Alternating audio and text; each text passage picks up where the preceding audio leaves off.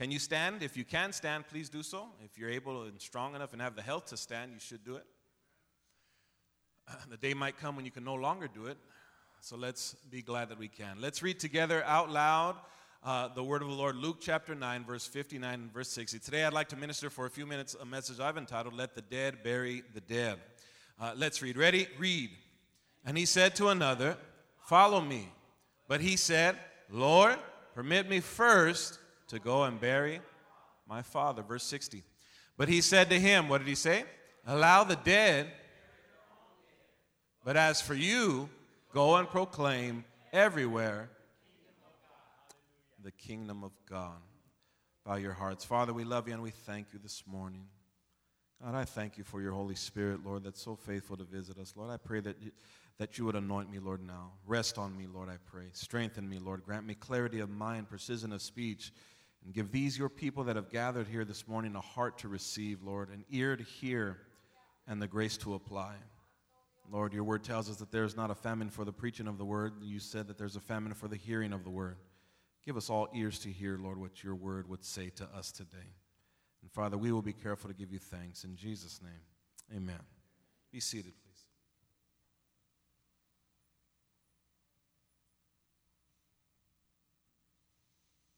Out of the many difficult sayings of Jesus, and there are very many, I believe that the truth that is hidden in this saying is one of the most difficult truths for this generation to apply. The Word of God is never irrelevant. It is never out of style or out of step with humanity or with culture. As much as culture changes, you don't need to try to be relevant, and you certainly don't need to make the Word of God try to be relevant. It is relevant. It is always relevant because it is truth, and it is the only truth that really exists in the world today. Can I get an amen to that? But I believe that we struggle with the truth that is underneath the hard saying in this teaching today, because what has increased is the pace of our life. That's prophetic. The Bible says literally that the days will be shortened because of the evilness of the day. I believe we experience that. Doesn't it feel like time flies? That's something that this generation, I believe, is contending with. Life used to be much slower. If you talk to your great-great-grandparents, they'll tell you, we didn't have all of this running around. Life was simpler, much simpler then. And I believe that it's simpler, or it feels faster today, because there are different things competing for your attention. There are things competing for our attention that we did not have to, that the previous generation didn't have to contend with. And so the time feels like it's shorter. It feels like it moves faster. And so because there are different things competing for our attention, for our devotion. In fact, let me stop to ask you, are there things competing for your attention, your devotion every day? What are they? I'm sure you could give me a list. Man, this thing's competing for my time. I have this thing competing for my devotion. Let's not even begin to talk about the spiritual temptation of sin. Forget that for a moment. There are things vying for your time, your attention, and your devotion. Leave Satan out for a moment. You add that onto your plate, and it's quite a bit. Say amen if you're in agreement. There's quite a bit that we contend with. Now, I began by sharing these things with you because ultimately I believe that is the truth behind the hard saying that we find in Luke's gospel. The truth that Jesus is trying to convey is ultimately the necessity of his people giving an urgency to his kingdom work. And if we will not recognize the need for urgency about his work, ultimately what we're going to do is we're going to end up with a heart that is willing but not ready. You're not here. It is entirely possible for you to say yes to the call of God and yet not be ready to walk in it. And that's what this hard saying plays out. Look at the text. Let's deal with this. Now, why is this a hard saying? First of all, because the question is this. How, put it up there, brother, follow me now. How could Jesus be so insensitive, brother? How could Jesus be so insensitive so as to provoke somebody who was grief-stricken and not allow him to go and bury his father? How could Jesus, being the Son of God, being a God of love, how could he forbid him from going to bury his father? This is a hard saying on the surface if you don't understand the historical and cultural background. But please give me a minute to do that. For those that would wonder what's wrong with with the man wanting to bury his father, understand that in those days, listen to me, in those days, burial of the dead was not like today. By the way, our sister Norma just lost her husband, brother Robert Carrillo, right? He died just the other morning, and understand that life is like that. It's just a mist. It's a vapor. We're going to bury him on Friday of this upcoming week. Now, for the Jew, understand that's not how it was then. In fact, the act of burial was such a pious act. Even for a stranger, the Jews had rituals. They were very ritualistic. It was a spiritual act. The burial of the dead, it was something that they held in high regard. They followed the laws of God in regards to burying the dead. And so for Jesus to say to this man, who he called, let the dead bury the dead, not only does it come off to the unaware reader, it comes off as insensitive, but they don't understand how could he call him to dishonor his father in that way. The man's not asking to bury a stranger, he's asking to bury his father. But if you don't understand the culture and the historical setting of the Jew and the culture of Judaism, then you'd miss the truth. Understand that when a Jew died, especially when a Jew died, that they would bury him quickly. Oftentimes the burial would take place, one part of the ceremony could take place the same day of death. That's not the case with us. We die, the funeral's 5 days later. Understanding that background sheds light on what Jesus is trying to convey. It is believed, and I hold fast to this thought also. It is believed that the young man was asking, watch this now, he was asking for time ultimately to bury his father, but his father, the language leads us to believe that his father had not died yet. That's why this matters. If the young man had already lost his father, then he would have ultimately said, I just need a day. That's not what he was asking. The language of the text implies that he needed an extended amount of time, an uncertain amount of time for him to tend to his father until he died, and then after his father passed and after he was buried, then he'd follow.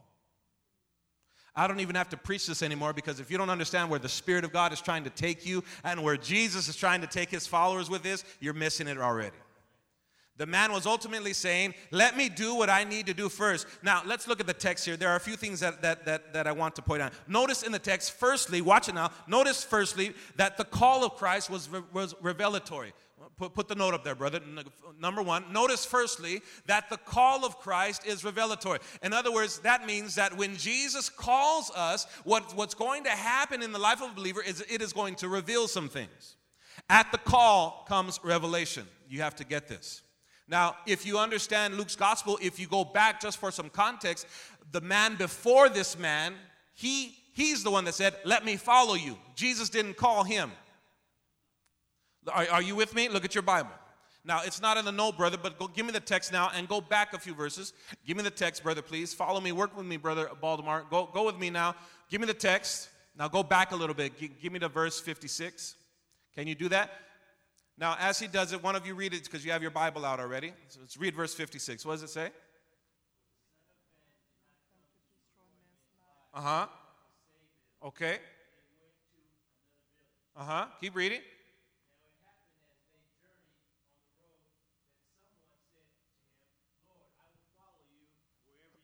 Notice, the man in the first, watch it, the man in this verse says what? Lord, I'll follow you. Where? Lord, I'll follow you. What? He cried out to Jesus. He sees Jesus and he says, I'll follow you. Where? Wherever you go, I'll follow you, right? Keep reading, 58. So Jesus said to him, what did he say? The foxes have holes, the birds of the air have nests, but the Son of Man has what? By the way, that's another hard saying of Jesus. But we're dealing with this one first. And then, watch it now. So the first man says, hey, I'll follow you. Jesus turns around and hits him with, following me is going to come naturally with hardship. Second man, and this is the man that we're dealing with now. Give me the text now, verse 59. And then he said, who said? Jesus. Watch it now. Here's what's different. Jesus, this man didn't tell the Lord that he was going to follow him. The Lord called him. The first man called out to Jesus. The second man, Jesus called out to him. Are you following this?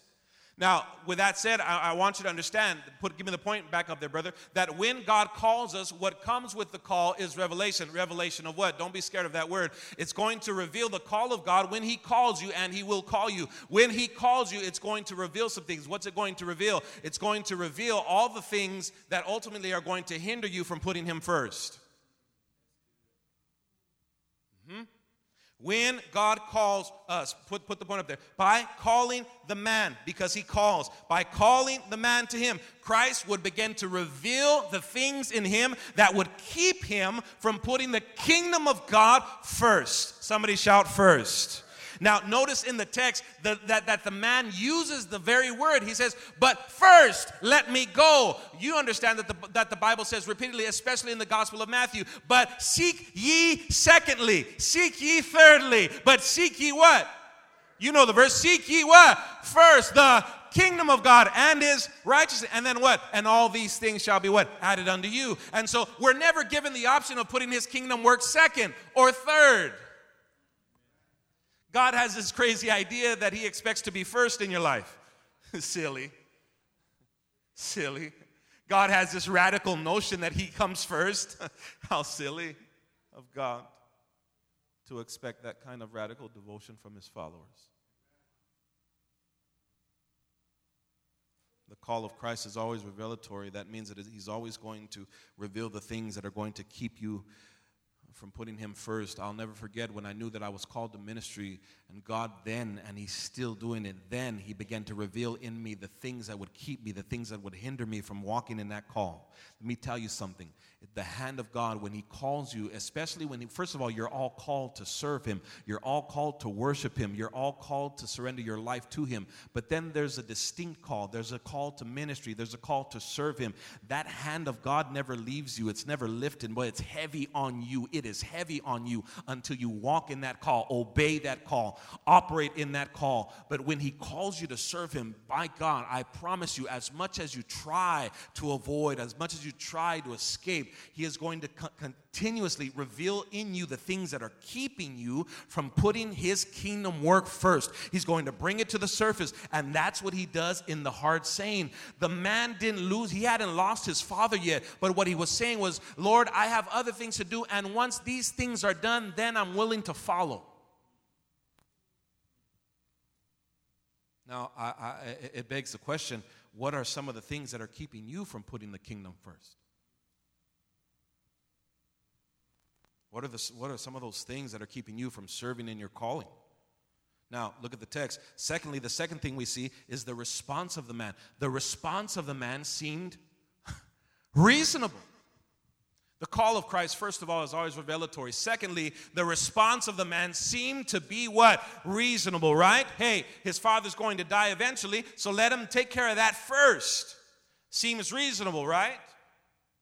Is the Lord irrational? Is the Lord unreasonable?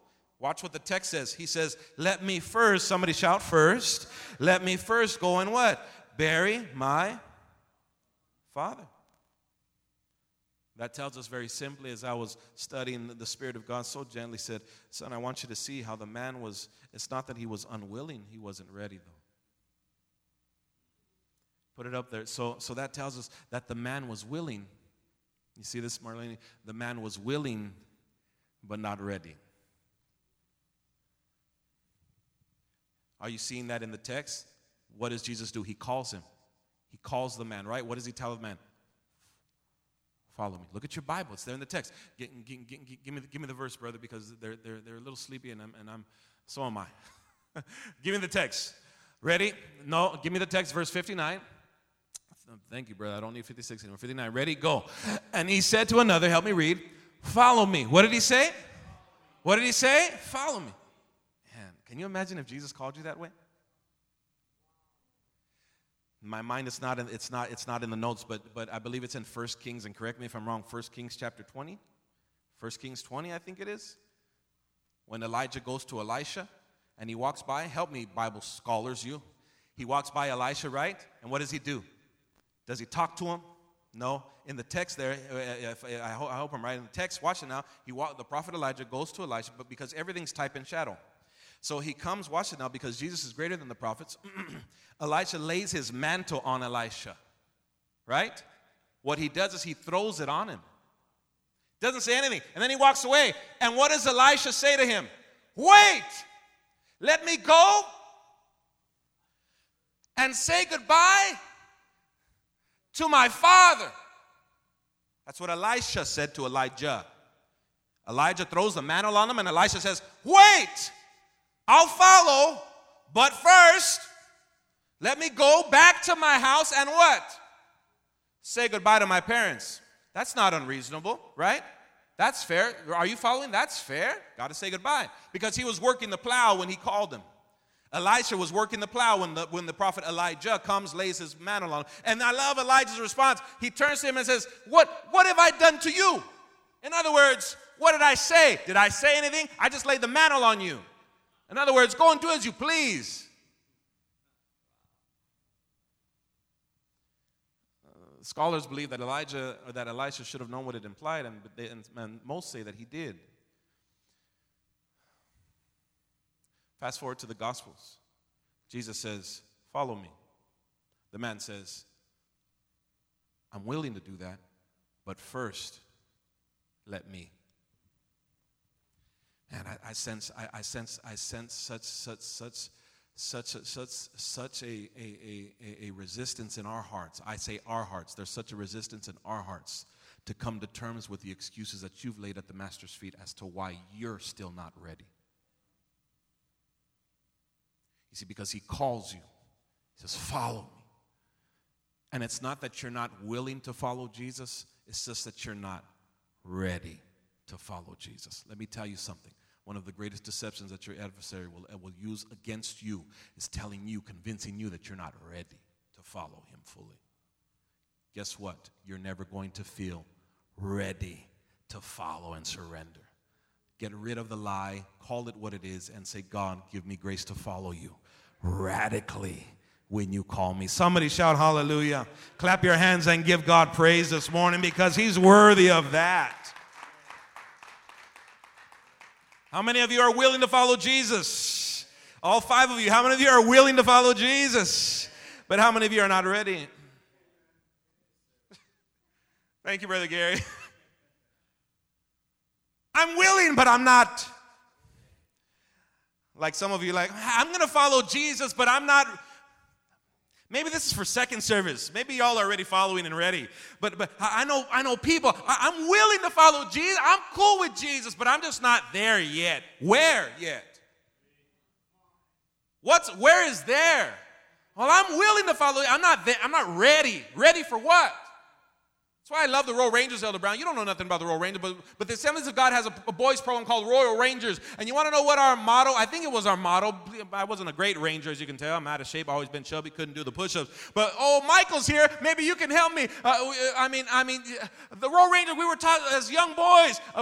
Help me, Michael. Was it the motto? Ready. Is that the motto? You don't even know yourself. He's like, I forgot too. Ready. What? Okay, he's a better Royal Ranger than you were. That's right, Josue, right, brother? Ready, that's what they told us, young boy. Ready. There we were. This tall. Ready. Ready for anything. I don't even know if we were saluting, hand on the heart. I don't even remember what we were doing. Who are we saluting? Who knows? There we were, ready for anything. Watch it now. We're like 7-year-old chubby kid. Ready. Well, I was chubby. Ready for anything. Ready to work, play, because we're little. Work, play, play, worship, live, and etc. Isn't that deep? When you're a youngster, worship, play, etc. Now, you're grown now. Can you say ready? Ready to work, play, worship, live. And here's the key. Are you willing to say, etc.? You see, that's deeper than you understand. That the unknown.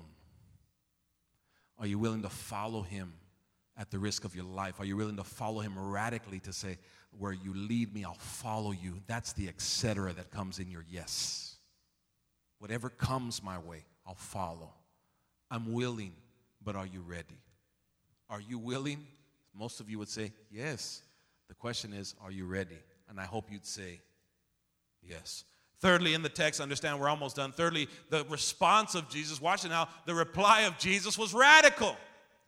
The man's answer to him was reasonable. It seemed reasonable, right? Let me go and bury my father. But the issue was his father wasn't even dead yet. So he was saying, I'm willing to follow, just not now. Just like some of you are saying, I'm willing to follow Jesus, just not now. You know how many people think that they have time to party? Y'all ain't talking to me at the 8 o'clock service. You know how many people think that they have just a few more parties they got to get in? You know how many people say that? I'll follow Jesus, but I'll follow him when I'm older. You know how many of y'all said that? I'll follow Jesus, but I'm too young for all that. When the Bible says serve the Lord, honor your Creator in your youth. Before the years have gone by, before your best years are gone, you find no pleasure in your years anymore. Don't wait until then. Do it now. Serve him now. Nudge your neighbor and tell him, serve the Lord now. Come on, tell somebody, serve the Lord now. Tell them you might not get another chance. The reply of Jesus was radical. What was his reply? Abundant life. He said, he turns to the man. The man says, let me bury my father first. And what does he say? He says, hey, let the dead, what? Let the dead bury the dead. It's better translated, let the spiritually dead bury the physically dead.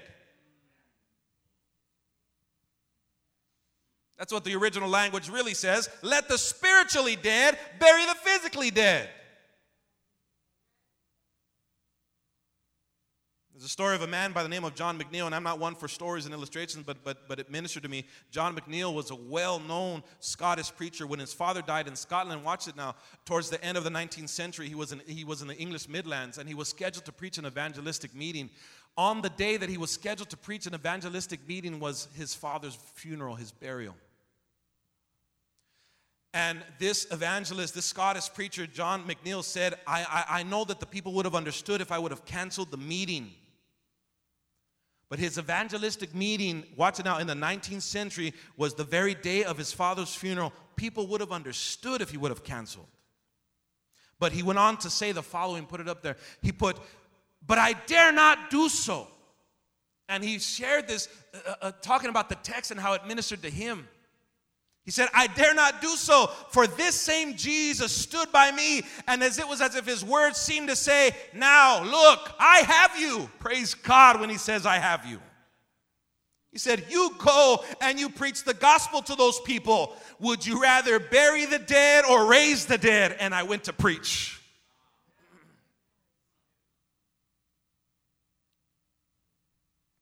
Would you rather bury the dead or raise the dead?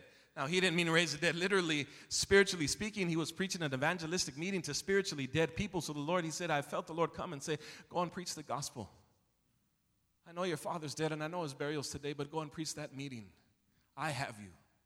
And let me share a very personal testimony to you people here at Abundant Life Church, and I wish that it is in part my own, but and I'm grateful that it is also the testimony of my associate.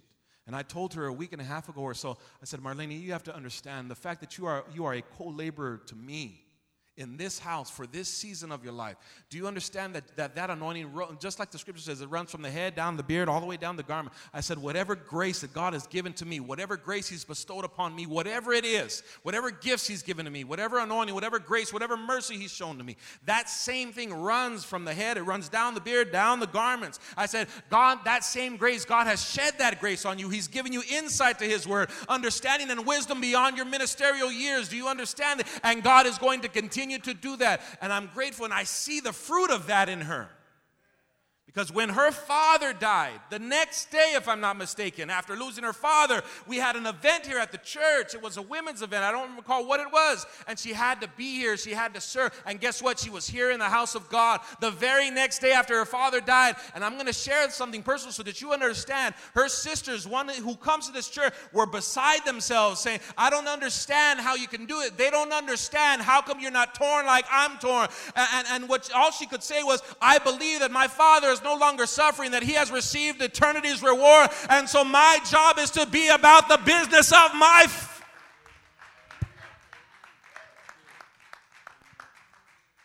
I'm not telling you to skip your father's funeral, but what I'm telling you is that when God calls you, his kingdom, his work, there has to be an urgency there. There's an urgency there to be about the Father's business. When my mother passed away, you saw this pastor. You saw your pastor, and my heart yet grieves over this. You saw your pastor not for vainglory, but I can preach this with fervor and without favor or fear because I've walked this out. You saw your pastor stand without taking time off. I stood in proclaim the word of God. Was I in pain? Of course I was. But I know that my mother's pain had ceased. I still have a race to run, and my allegiance and my obedience is not to her. It's to my Creator, my King, and my God. He is my Lord, and I decided to say yes to follow wherever He leads me. Are you in the house today?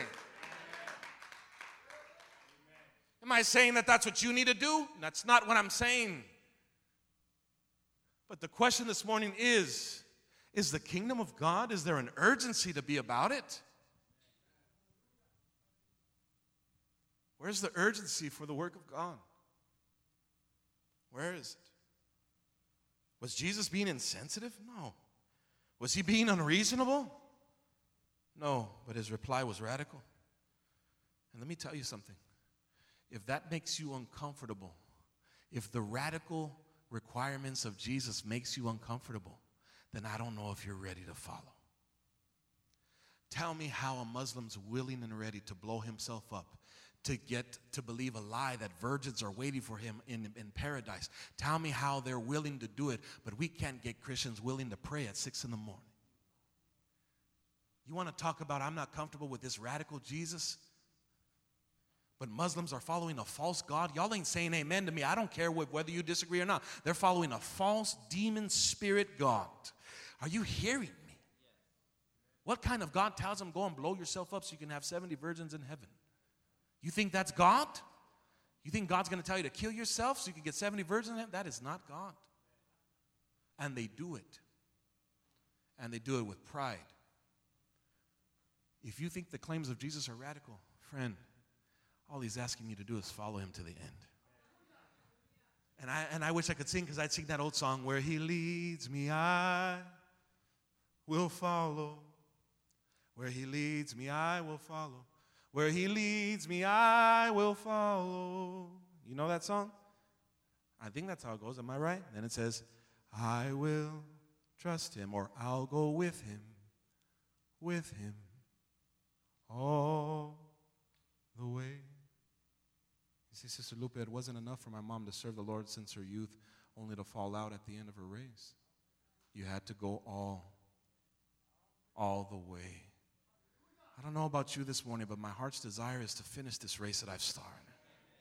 My heart's desire is to make it to the end of this race. Come on, is your heart's desire to get to the end? And clap your hands and give God thanks. I want to get to the end. The man wanted to put it up there. The man wanted to follow Jesus.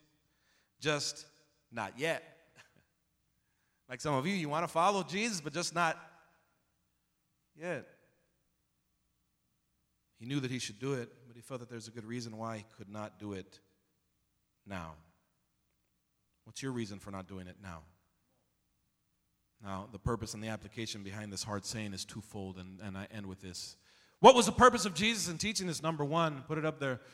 Number one, Jesus is heightening the urgency of His work, and He wants you to do the same. It's urgent. How many believe that we're living in the last days? Would you agree to that statement?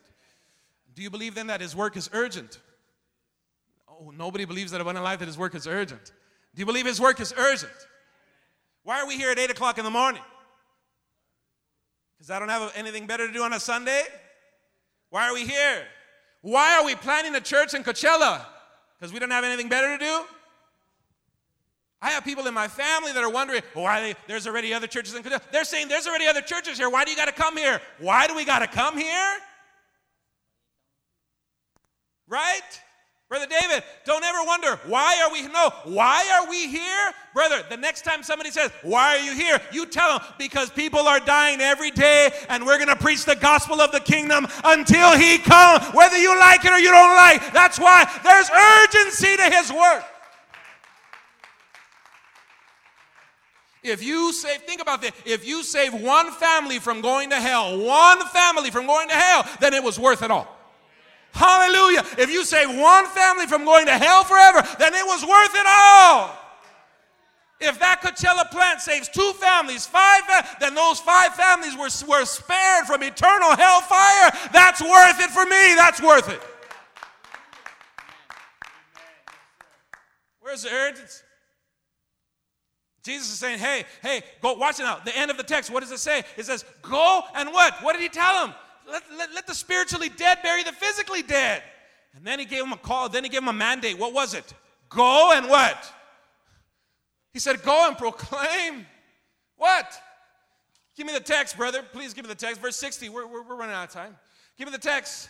But he said to him, allow the spiritually dead to bury their own physically dead. But as for you, what? Go and what? Help me, church. Go and what? Proclaim everywhere the what? Kingdom of God. He's hiding the urgency. Where's the urgency? Number two, this is what he's doing. The second thing that he's doing, the second thing that we see in the text is he's placing, watch it now, he is placing loyalty to his cause above cultural expressions. Oh, and this is big for us. He's placing loyalty to his cause above cultural expressions, family loyalties. Woo! You're lucky I'm out of time. And anything that would hinder us from putting him first. You know, I'm willing to follow Jesus, but just not yet because my family, no, even your loyalty to your family, Jesus comes first. Jesus comes before my family. Jesus comes before your family. Jesus is your Savior, is he not? Yeah, he should be. Now, does that seem unreasonable? No. Because it's not until you give him your family that you're really gonna have a family. You see, the deception of Satan is that, no, I can't come here because I have my family. No, that's exactly why you need to come and follow. What are you loyal to? Who are you loyal to? You know how many people don't come to church because of family? There's multitudes. Multitudes because of their family.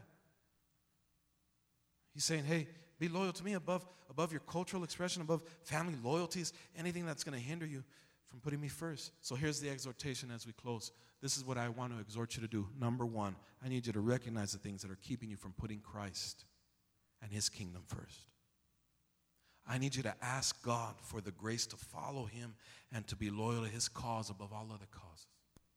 And guess what? Your work is a cause. Your career is a cause. Your family is a cause. Your money is a cause. That's what he's calling you to do. Recognize these things are keeping me from putting you first, Lord. I lay them down, just like we sang, I lay them down for greater gain. Secondly, let me exhort you to seek ye first the kingdom of God and his righteousness. He didn't say seek ye second, seek ye when you're ready. He said seek ye first the kingdom of God. You see, this was the man's folly. He said, but first let me. Just like you today in your heart are saying, but first, Lord, let me. Bow your head. Father, I ask this morning that you would take the word, Lord, the word that I ever so clumsily preached this morning, Lord. I pray that you would take it, Lord, plant it in the hearts of your people, and begin to challenge them, Lord, in regards to the things that are keeping them from putting you first. Father, I pray that you would forgive us for complacency instead of having urgency about your kingdom work. Lord, the days are evil and dark and they're short, Lord. And I pray, Father God, that you would compel us now more than ever to be about our Father's business. Many are falling away to the left and to the right, and yet here we stand by your grace alone. Keep us, Lord, I pray, on the vine. Keep us in your word. Keep us in your grace. Keep us from the evil one, I pray, that we might be about our Father's business like you were, Lord. Help us to lay down all lesser things for greater gain. This is our prayer today. In Jesus' name we pray. And everybody said,